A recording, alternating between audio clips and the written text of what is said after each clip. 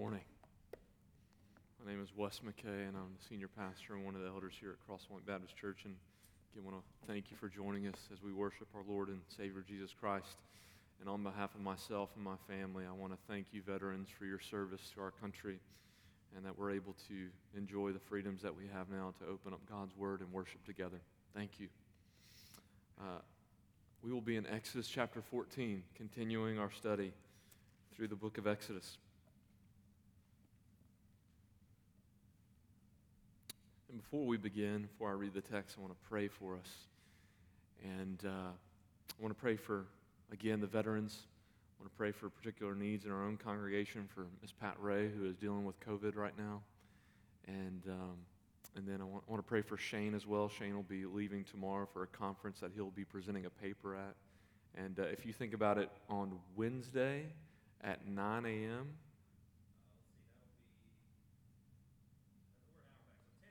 10 a.m. If you think about it, Wednesday at 10 a.m., pray for Shane as he presents a paper. And then I want to pray for our Thanksgiving meal tonight, as it is always a sweet time for us to get together and remember what God has done for us individually and corporately as a body. So let's pray. God, I thank you for this day. I thank you for your grace and your kindness to us in Jesus. And we're thankful for a Savior that truly does never fail us, though we fail him constantly, God. Lord, we come to you right now humble, realizing that we don't know everything, but you do. We don't have everything, but you do. And we are needy, and we need your word right now to, God, open up our hearts and our eyes to increase our affections and our love for Jesus. God, again, we want to lift up the veterans right now. God, thanking them and honoring them and appreciating them for the service, God. And I pray that they would, as Dr. David said, feel honored today. I pray for Miss Pat Ray right now. She deals with COVID, that God, you would grant her relief and rest and a quick recovery, oh God. Lord, we pray for Shane as he prepares to present a paper on Wednesday, that God, you would give him peace and recollection in those moments, and that God, you would use his gifts to honor you. And Lord, I pray for us right now as we celebrate Thanksgiving, and that as we come together to enjoy a feast together, that we would be able in those moments recall, God, all the provisions that you have given us, most specifically the provision of salvation that you've given us in Christ Jesus. And that we would truly eat a meal with thankfulness to you, God. And Lord, we come to you right now, opening up your word, and that God, asking that it is only by the power of your Spirit at work in us that you, God, will illuminate our minds to know and understand these words. And that, God, that you would use them to, God, strengthen our faith, edify us, oh God, and motivate us towards obedience. We pray this in Christ's name. Amen. If you would stand for the reading of God's word. Exodus chapter 14, and we will read the entirety of the chapter. It says this: Then the Lord said to Moses, "Tell the people of Israel to turn back and encamp in front of Pi-hahiroth, between Migdol and the sea, in front of Baal-zephon. You shall encamp facing it by the sea. For Pharaoh will say of the people of Israel, they are wandering in the land. The wilderness has shut them in. And I will harden Pharaoh's heart, and he will pursue them, and I will get glory over Pharaoh and all his host, and the Egyptians shall know that I am the Lord." And they did so. When the king of Egypt was told that the people had fled, the mind of Pharaoh and his servants was changed toward the people. And they said, "What is this we have done, that we have let Israel go from serving us?" So he made ready his chariot and took his army with him, and took 600 chosen chariots and all the other chariots of Egypt, with officers over all of them. And the Lord hardened the heart of Pharaoh, king of Egypt, and he pursued the people of Israel, while the people of Israel were going out defiantly. The Egyptians pursued them, all Pharaoh's horses and chariots and his horsemen and his army, and overtook them and camped at the sea by Pi-hahiroth in front of Baal-zephon. When Pharaoh drew near, the people of Israel lifted up their eyes, and behold, the Egyptians were marching after them, and they feared greatly. And the people of Israel cried out to the Lord. They said to Moses, Is it because there was no graves in Egypt that you have taken us away to die in the wilderness? What have you done to us in bringing us out of Egypt? Is not this what we said to you in Egypt? Leave us alone, that we may serve the Egyptians. For it would have been better for us to serve the Egyptians than to die in the wilderness. And Moses said to the people, fear not, stand firm, and see the salvation of the Lord, which he will work for you today. For the Egyptians whom you see today, you shall never see again. The Lord will fight for you, and you have only to be silent. The Lord said to Moses, why do you cry to me? Tell the people of Israel to go forward. Lift up your staff and stretch out your hand over the sea and divide it, that the people of Israel may go through the sea on dry ground. And I will harden the heart of the Egyptians, so that they shall go in after them, and I will get glory over Pharaoh and all his host, and his chariots and his horsemen. And the Egyptians shall know that I am the Lord, when I have gotten glory over Pharaoh, his chariots, and his horsemen. Then the angel of God who was going before the host of Israel moved and went behind them, and the pillar of cloud moved from before them and stood behind them, coming between the host of Egypt and the host of Israel. And there was the cloud and the darkness, and it lit up the night without one coming near the other all night. Then Moses stretched out his hand over the sea, and the Lord drove the sea back by a strong east wind all night and made the sea dry land.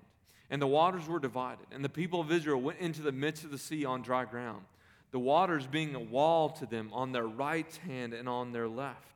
The Egyptians pursued and went in after them into the midst of the sea, all Pharaoh's horses, his chariots, his horsemen. And in the morning, watched the Lord in the pillar of fire, of cloud, look down on the Egyptian forces and threw the Egyptian forces into a panic, clogging their chariot wheels so that they drove heavily. And the Egyptians said, let us flee from before Israel, for the Lord fights for them against the Egyptians. Then the Lord said to Moses, stretch out your hand over the sea, that the water may come back upon the Egyptians, upon their chariots, and upon their horsemen. So Moses stretched out his hand over the sea, and the sea returned to its normal course. When the morning appeared, and as the Egyptians fled into it, the Lord threw the Egyptians into the midst of the sea. The waters returned and covered the chariots and the horsemen of all the hosts of Pharaoh that had followed them into the sea. Not one of them remained, but the people of Israel walked on dry ground through the sea, the waters being a wall to them on their right hand and on their left. Thus the Lord saved Israel that day from the hand of the Egyptians, and Israel saw the Egyptians dead on the seashore. Israel saw the great power that the Lord used against the Egyptians. So the people feared the Lord, and they believed in the Lord and in his servant Moses. This is the word of the Lord. Praise be to God. You may be seated. You know, you think about historic crossings of bodies of water. This certainly fits into that category, but another one that comes to mind is Washington crossing the Delaware, if you remember that. Everyone knows that iconic picture of Washington and his troops crossing the Delaware that glorious night. And it's a depiction, if you've ever seen it, of courage and might and confidence and bravery and power, fearlessness by those men in those boats on that night when they crossed the Delaware. It's a picture of greatness in our U.S. history. Well, Exodus 14 contains all those same features: glory, fearlessness, bravery, power, might, confidence. But none of them characterize Israel, right? None of them characterize Israel. But it's actually in this crossing of the Red Sea, God is the one who is shown to be glorious and mighty and powerful, fearless, while Israel is the exact opposite, faithless and fearful. And that's what we're going to see today in Exodus chapter 14. That we're going to see the power of God displayed in salvation and in judgment. And that this display of God's power in saving his people, judging his enemies, it should generate faith, belief, obedience in us, in him. Because this is what it did for Israel at the end of this chapter, is that they see all these things take place before their eyes. They see the dead bodies on the shore. And their response is this: they believe in the Lord and they fear Him. And this is the exact response for us, Crosspoint. Is that what I hope we get from this text today is this, is that as you leave out of this room, after having seen the power of God displayed in judgment and in salvation in Exodus 14, that you would say, we believe, we fear the Lord, we fear Him. And so let's look at 3 different points from this text that will help us get a gauge on why we should fear the Lord and how He does demonstrate His power through salvation and judgment. The first point is this in the first 9 verses, is that what we're seeing here is the Lord is orchestrating the final battle. He's orchestrating the final battle. It's being brought to an end. We've gone through the plagues. We've gone through everything so far in the book of Exodus. And now it's being brought to a conclusion, this time with Pharaoh and the Egyptians. But let me ask you this before we jump into verses 1 through 9, is anybody bad at giving directions and instructions, like driving directions? Please don't point at your spouse. I'm just kidding. Anybody say they mean well, they're just bad, right? They're like, oh yeah, you go 2 miles down here, you do this, you do that, and so you hear it and you're like, that just seems wrong. Or maybe it's one of these cases. No, we'll go back to the spouse thing. It just seems wrong. It seems bad, the instructions and directions that they're giving you, and you say it's wrong and you say it's bad, but you still go ahead and do it, and it turns out that they were actually right. Isn't that the worst? Man, it's the worst, right? The instructions and directions, once they're initially given, just seem wrong. They seem bad. They seem like it's going to end in the worst possible scenario. And what's interesting is this, in the first 9 verses of Exodus 14, the instructions and directions that the Lord gives to Israel, they seem wrong. They seem bad. They actually seem deadly to Israel's outcome. Well, ultimately, what Israel and what others, maybe even Pharaoh and the Egyptians, think is foolish is actually God's wisdom and power are on display. Look at this. Look at what He tells Israel to do, what the Lord tells Israel to do in these first couple of verses. It begins by Him saying, here, Moses, tell Israel this. Tell them to, in verse 2, turn back, encamp, and encamp at the sea. That's very terrible instructions if you consider it. These people are leaving out of Egypt, have been in slavery for 430 years, and you know what the Lord tells them to do? Turn around. Turn around. And actually, pitch some tents. And you know what? Pitch some tents by the sea where you'll get trapped at, right? That sounds like terrible instructions, right? Of people who are on the run, our instructions would be, if I was the Lord, which sometimes we like to put ourselves in the place of the Lord and saying, my instructions would be better, right? If I was the Lord, I'd say, Israel, you run out of here. Get out, go, run as fast as you can, get as far away from this place, and don't go anywhere near the sea because you'll be trapped and hemmed in, right? That would be our instructions. And so we're just wondering, what is the Lord doing telling them to do this? Turn back, encamp, and encamp by the sea. Those are very specific instructions, and it seems to be that the specificity of these instructions are intentional, as is all of God's instructions. They're purposeful and intentional, even though they may seem foolish to us, to Israel. And the reason is that He gives them these instructions that just seem, man, crazy to us. It's because God knows what Pharaoh is going to do. God knows what Pharaoh is going to do. He knows that these seemingly foolish instructions will draw Pharaoh out. Look at what it says here.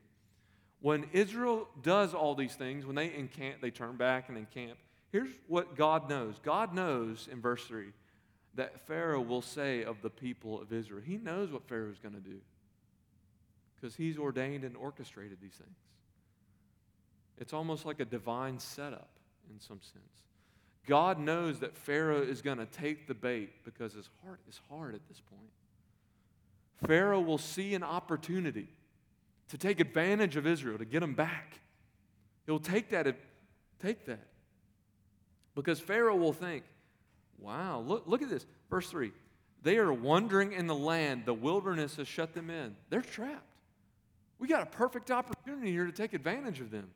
Look what their God has done. Their God has saved them out of Egypt, but He's led them out to a dead end to be sitting ducks for us.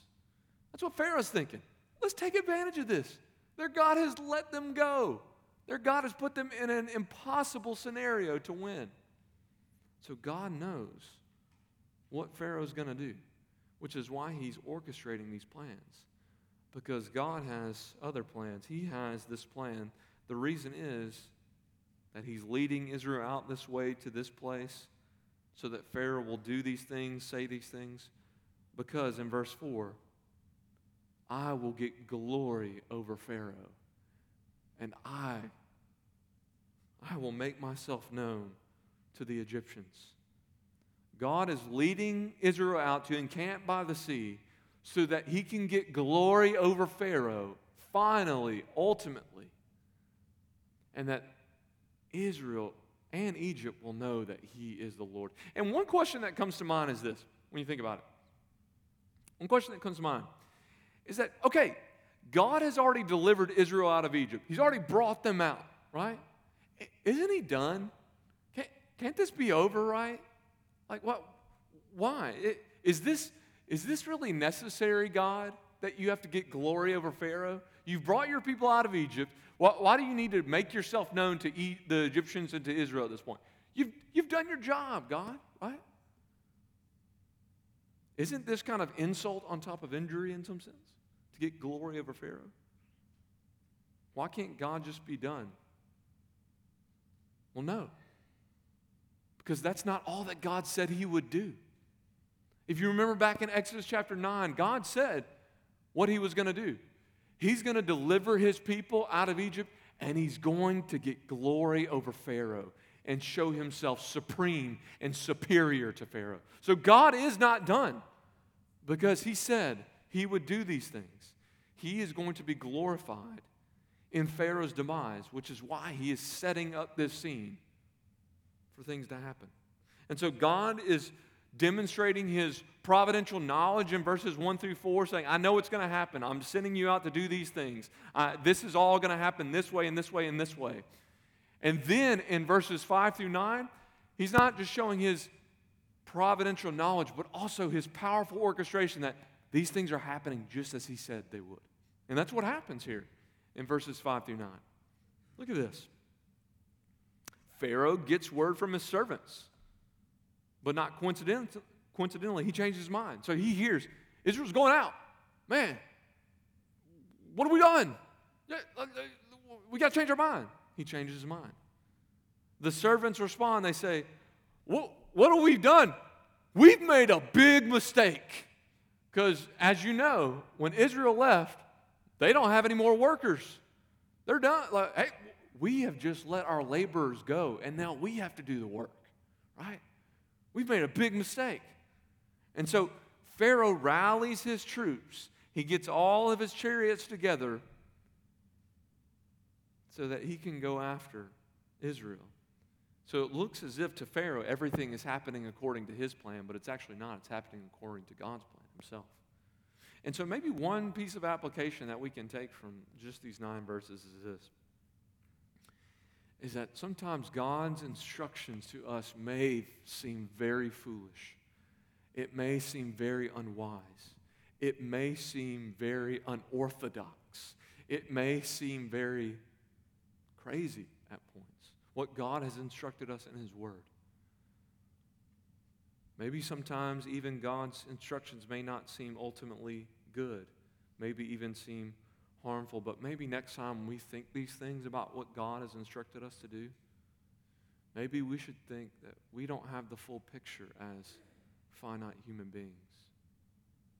Maybe God is actually fulfilling every single one of His purposes and plans, just as He designed and orchestrated to do. Maybe God is doing something to glorify Himself, and when God glorifies Himself, it is always for our good. Never for our harm, as Romans 8:28 says. It's always for our good. And so When Israel sees these plans, what is God doing? He's crazy. He's foolish. Maybe we're the ones that don't completely understand what God is doing in this world. As I said a couple weeks ago, God is doing a million things at every single moment that you are not privy to. Probably more than a million things. That's the highest number I can count to. But what do you think at this point Israel believes God is doing? What do you think Israel believes God is doing at this moment? What do you think they think about God's instructions? That's point number 2. Look at this. Israel fears Egypt and forgets the Lord. I know that many of you have probably had the same thing happen to you, but have you ever made a decision and you immediately regret it? Immediately. Maybe it's that Amazon purchase. Can I get an amen? Buyer's remorse, right? You go, you think you have to have this thing, you click add to cart, you click buy now, and 10 minutes you're like, what have I done? What have I done? Or maybe it's something more serious than that. You know, what was I thinking 3 seconds ago to think that was a great idea? This is a terrible idea, right? We all have those moments where we think, golly, what have I done? How can I fix this? What is going on? And right now, Israel is having one of those kind of what have I done moments. That's what we'll see in verses 10 through 12, is that they hear of the Lord's instructions. They see everything that's going on, and they're thinking, what have I gotten myself into? What have I gotten myself into following this Moses and this Yahweh? Look at this. So they see Pharaoh and his army pursuing them in verse 10, drawing near as they are encamped at the sea. And this is their response. They do 3 things. First is that their present situation, seeing Pharaoh draw near, they lift up their eyes and behold, they see the Egyptians were marching after them, and their first response is this: they fear greatly. They fear greatly. They fear what Pharaoh and Egypt can do to them. Despite all that they've seen, what God can do to Egypt and to Pharaoh, they still fear what Egypt and Pharaoh can do to them.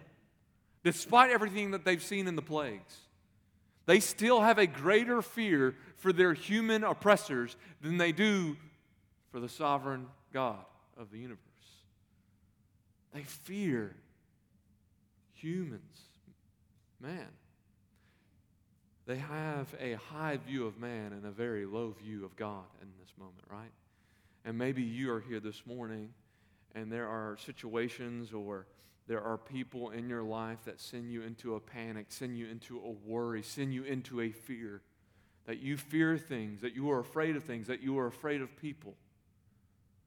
Next time that we get into a fear of panic like Israel does and seeing the Egyptians come and attack them, maybe next time we get into a panic like this, we should ask ourselves, in this moment, does God or does this person or does this situation look more powerful in my mind and heart?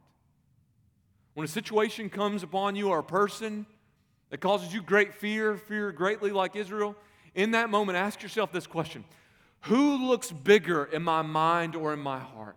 Is it this person or is it this situation? Right?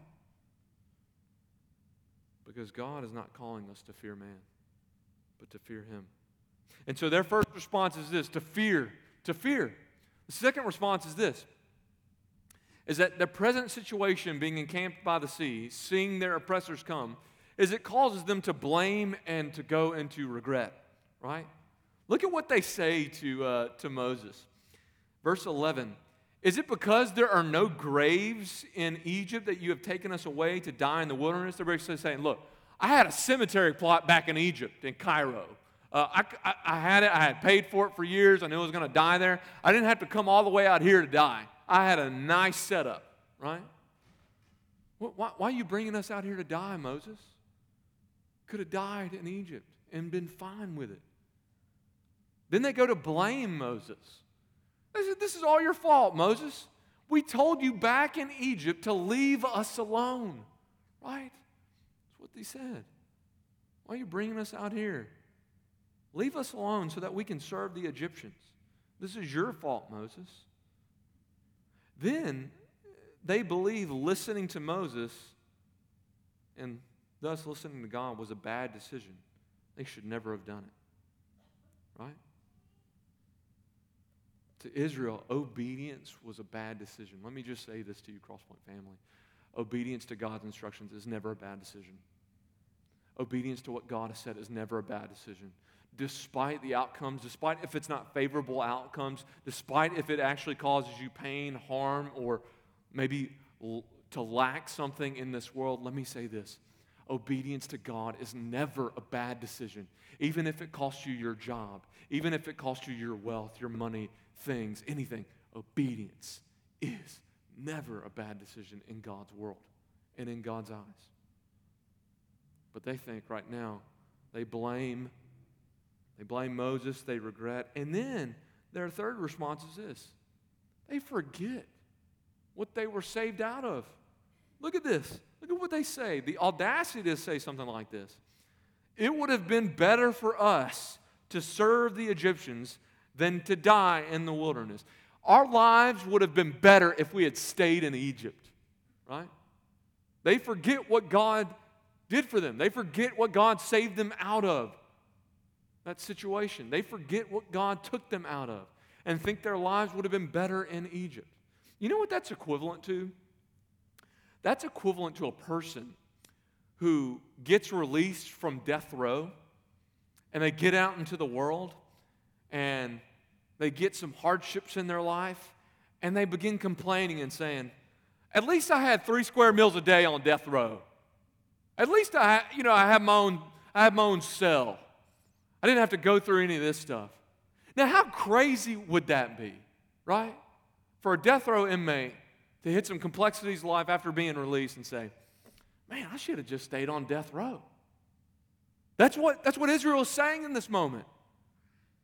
They're saying, man, our past life in slavery was actually better than what we're going through right now. And let me just say this, the equivalent to the Christian life. Can you imagine a Christian saying something to this degree? But sometimes we act like this. Can you imagine a Christian saying, man, this is too hard. Golly, I would have been just as happy, just as content, just as safe if I had never come to know Christ. My current situation would have been better if I had just remained dead in my sins.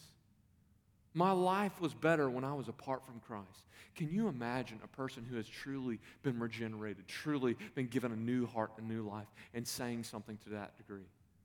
But that's what Israel is saying in this moment. My life was better in slavery. And sometimes Christians, we can say and act in such a way that says, and this Christian life stinks. I was having so much more fun when I was apart from Christ, enjoying my life. But you were dead in your sins. You were enslaved and in bondage, destined for hell. The audacity to say something like that it would have been better for us not to know Christ. And so when complexities and hardships hit Israel, they begin to fear, they begin to blame, they begin to even question the decisions that they've made, to regret them, to think that they should have stayed back where they came from. Maybe right now you respond like this when devastating or unexpected situations happen in your life. That Israel thought getting out of Egypt would be smooth sailing from there. And then they hit hardships and complexities in lives. And they begin to fear. They begin to question, regret, blame. And maybe this morning you've hit different devastating or unexpected situations like Israel. And you have similar responses. You fear man. You regret trusting. You blame others. You forget what God has done, whatever it may be. And let me just say this. All these responses, Crosspoint family, these all come out of a heart of unbelief. To regret, to blame, to question God, to think that it would have been better to stay where you were, are all responses from a heart of unbelief. Because, Crosspoint family, our faith is not anchored in our present situations and in our circumstances. Where when your circumstances and present situations change and they fluctuate here and there like this, from bad to good, sometimes our faith fluctuates like that too in those moments. From belief to unbelief. When everything is bad, say, God, how could you do this to me? You can't be trusted, God. You're not good. You're not doing what is good. But then when everything's great, you're like, man, the Lord is good. The Lord is good, right? That's anchoring your faith in your present circumstances and situations. But Christians, our faith should be anchored in truth, where it is immovable, regardless of what situations, circumstances we may go through, whatever hardships or complexities this life may give to us. Is our faith is anchored in truth, not in perception, not in present hardships, not in things that we see. This is what 2 Corinthians 5, 6-7 says. So we are always of good courage. We know that while we are at home in the body, we are away from the Lord. For we walk by faith and not by what? Sight. Hebrews 11:1. Now faith is the assurance of things hoped for, the conviction of things what? Not seen. We do not anchor our hope and faith in things that are seen and in this world and in circumstances, because they are always fluctuating and moving. We anchor our faith and hope in the resurrected Christ and in the truth of the gospel, because those things never change. So when your circumstances change, anchor yourself in the truth that never changes, the anchor that never moves, the gospel. Tomorrow you could lose all your wealth, all your money, all your health, everything that you have. You know what will not change? Christ is raised from the dead, and He has forgiven us of our sins, and He has given us a new life in Him. That will not change for you, Christian. That will not change. Do not be like Israel. When they've experienced salvation, they've experienced and seen the awesomeness of God. And then when present circumstances and hardships come, they say, where is God now? Who is God? Look what He's done to us. Anchor yourself in truth. Anchor yourself in what God has done and what He has promised to do. This is the words of reassurance that Moses will give His people in the point number 3. Is that Moses gives words of reassurance in this moment to Israel. And I'll just go ahead and give you in my own terms what he says to Israel in this moment when they fear greatly, when they begin to blame and regret and question what God has done. Here's what he says in my own words. Shut up and watch what the Lord will do for you.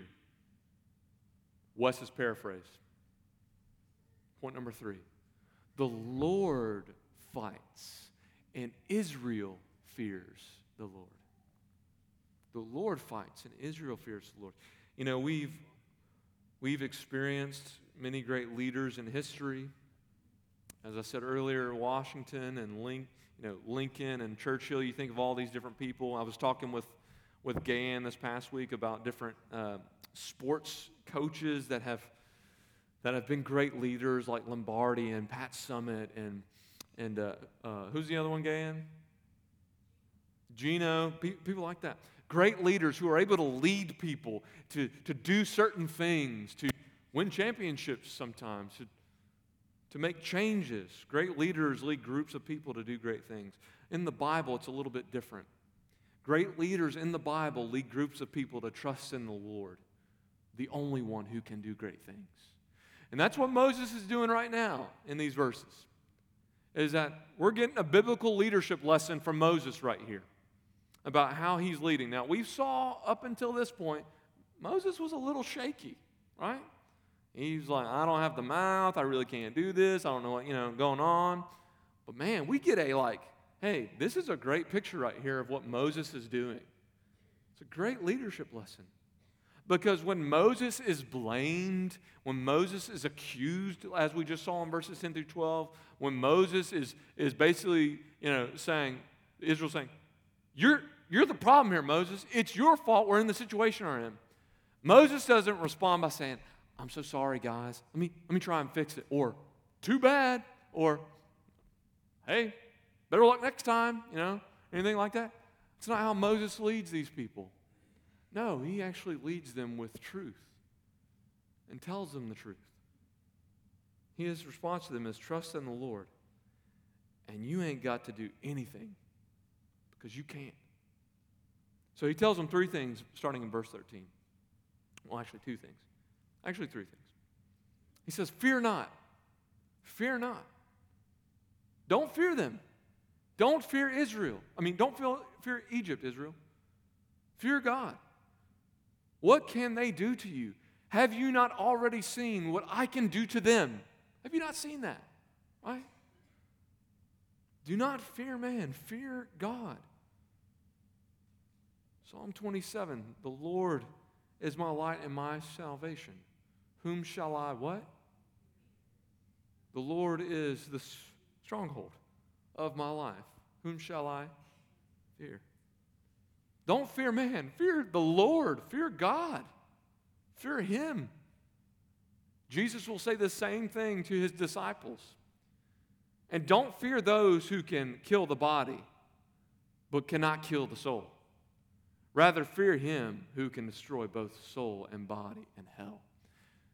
He's not saying you don't have to fear at all. He's saying rightly place your fear in the one who has all authority to even judge and send people to hell. Fear that person. Don't fear man who has no control over that. Fear the Lord. And then stand firm. Hold your position. Don't move. Have an unwavering, unyielding trust that the Lord will act on your behalf, Israel. Place your feet deep in the concrete of God's truth so that you are immovable. Trust in the God's power, His provision, His character, His protection, just like Shadrach, Meshach, and Abednego did. They throw in the fire, about to get thrown in the fire, and they're saying, hey, you better compromise. And they say, look, the Lord can deliver us. He can deliver us. And if He doesn't, we still won't bow down to your gods. Concrete. They're in the concrete of God's truth. A similar thing is said by the prophet Jehaziel to Jehoshaphat in 2 Chronicles 20:17. You will not need to fight in this battle, Jehoshaphat. Stand firm, hold your position, and see the salvation of the Lord on your behalf, O Judah and Jerusalem. Do not be afraid and do not be dismayed. Tomorrow go out against them, and the Lord will be with you. That's what Moses says to them. Fear not, stand firm. Because here's your contribution, Israel. That's what it says, verse 14. Here's your contribution. The Lord will fight for you, and you have only to be silent. The salvation that you are going to experience, again, does not require Israel's contribution. Salvation will only, solely, exclusively, and entirely come from the Lord and not from them. Their contribution is to watch and see. It would be similar to if you imagine a situation where you sit down at a restaurant and you eat you get the receipt after you eat the meal, and you're thinking, this is humongous. I cannot pay this bill. This is more than I expected. I don't know what to do. I can't pay this. And somebody just comes up to your table and says, you don't worry. I got your bill. I'll pay it. You just eat and enjoy. And this is what God is saying to Israel. You can't pay the bill. You can't. But I'm going to pay the bill. I will fight the fight. And all you got to do is eat and enjoy. Watch and see what the Lord is going to do. Watch and see. Israel is the spectator, and God is the Savior. It's not the other way around. And this is another form of what unbelief takes, as if like Israel said, we got to do something. We got to manufacture something. We got to fight for ourselves right now in this moment. Anybody got a sword around here? Right? The Lord said, you can't contribute anything to this. That's another form of unbelief, right? We've seen two different forms of unbelief, even in Exodus 14. We have Pharaoh, who in his unbelief thinks he can control everything, and then we have Israel, who thinks they can contribute something. And both of them are forms of unbelief. Pharaoh does not have control, and Israel cannot contribute. Only the Lord has control, and only the Lord can save. And so this is what he does. Now he provides them salvation, where he will get glory over Pharaoh in verses 19 through 31. It's that he sends the angel of God to be the presence and the protector for Israel, his people, right? And now Moses is given instructions that God will divide the sea and that Israel will safely pass through it. The God of Genesis 1 who creates the waters is now the one who parts them. They will walk on dry ground is what it says. And that word for dry ground, the last time it's used, guess where it was used? I think I heard somebody say Genesis 1. Yeah, good job. Genesis 1. So this is reminding you, this God of Exodus 14 is the same God who created these waters in Genesis 1. And he will make a way for salvation. And like God had already determined and orchestrated, is that they're going to go into the sea, and Pharaoh and his army is going to follow them in there. They're going to go after them. And then they're going to get in there. And guess what happens? Their wheels get bogged down. They get trapped in there. And then they realize, oh no, we've made a big mistake. It's a trap. And what do they say in verse 25? They say, turn back. The Egyptians now realize in verse 25. They realize something the Israelites did not realize and recognize in that moment. They realize, oh no, the Lord fights for Israel. What have we gotten ourselves into? That's what they say. But it's too late for the Egyptians. God finishes the job, covers them with waters. None of them remained. God finishes it. He throws them into the sea.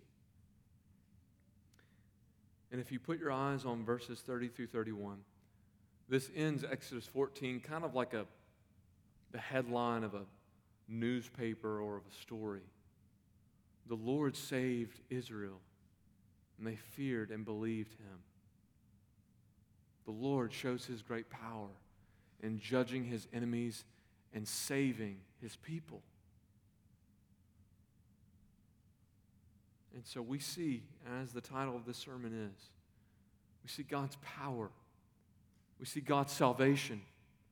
And we see faith and belief all come together in this story. God's power on display in saving his people and judging his enemies. You see belief in the people as they respond to what they have seen. Power, salvation, belief. And let me just tell you this to conclude, church family and visitors. God's power, salvation, and the people's belief, they're all united together here, themes in Exodus 14. But they're also united together in the gospel of Jesus Christ. As Paul will say in Romans 1:16, I'm not ashamed of the gospel, for it is the power of God. For what? Salvation. To all who what? Believe. To the Jew first and to the Greek.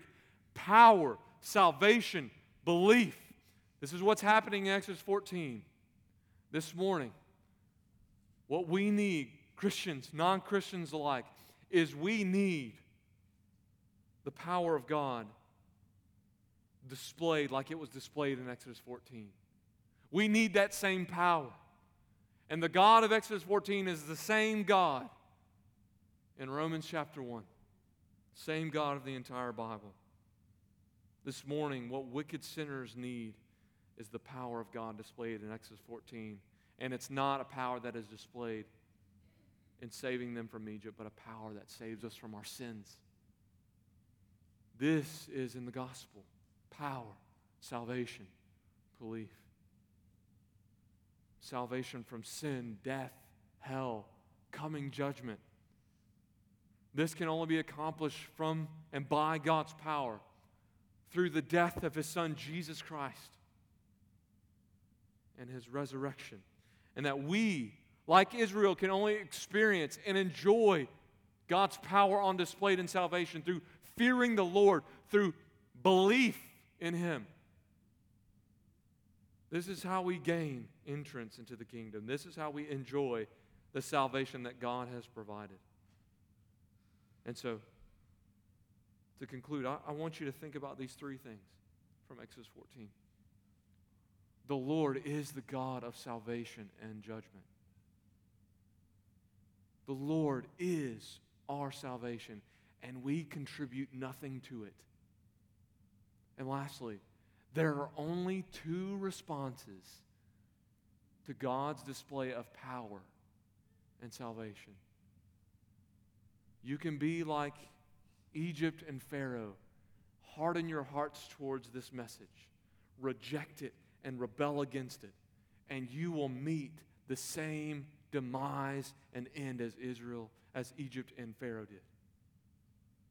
Or you can respond like Israel did at the end of Exodus 14, seeing the great display of God's power in salvation through Jesus Christ, and say, we fear the Lord. We believe in Him. The Lord saves. This morning, that is my urge to you. Christian, if you are here this morning, give thanks to God that you cannot contribute anything to the salvation He provides. And that you have nothing to fear in this life, but only to fear the Lord. And that your circumstances and situations that come up in your life should not dictate the strength of your faith, but your faith should be anchored in something else that does not change, and that is in the truth of the gospel. So repeat the truths of the gospel to yourself when you come to a situation. And for you, non-Christian, if you're here this morning, I would plead and urge with you, there's only two responses to this message of the good news of Christ.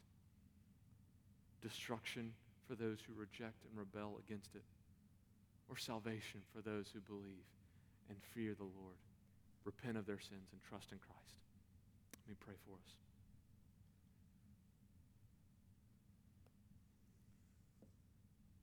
God, we love you.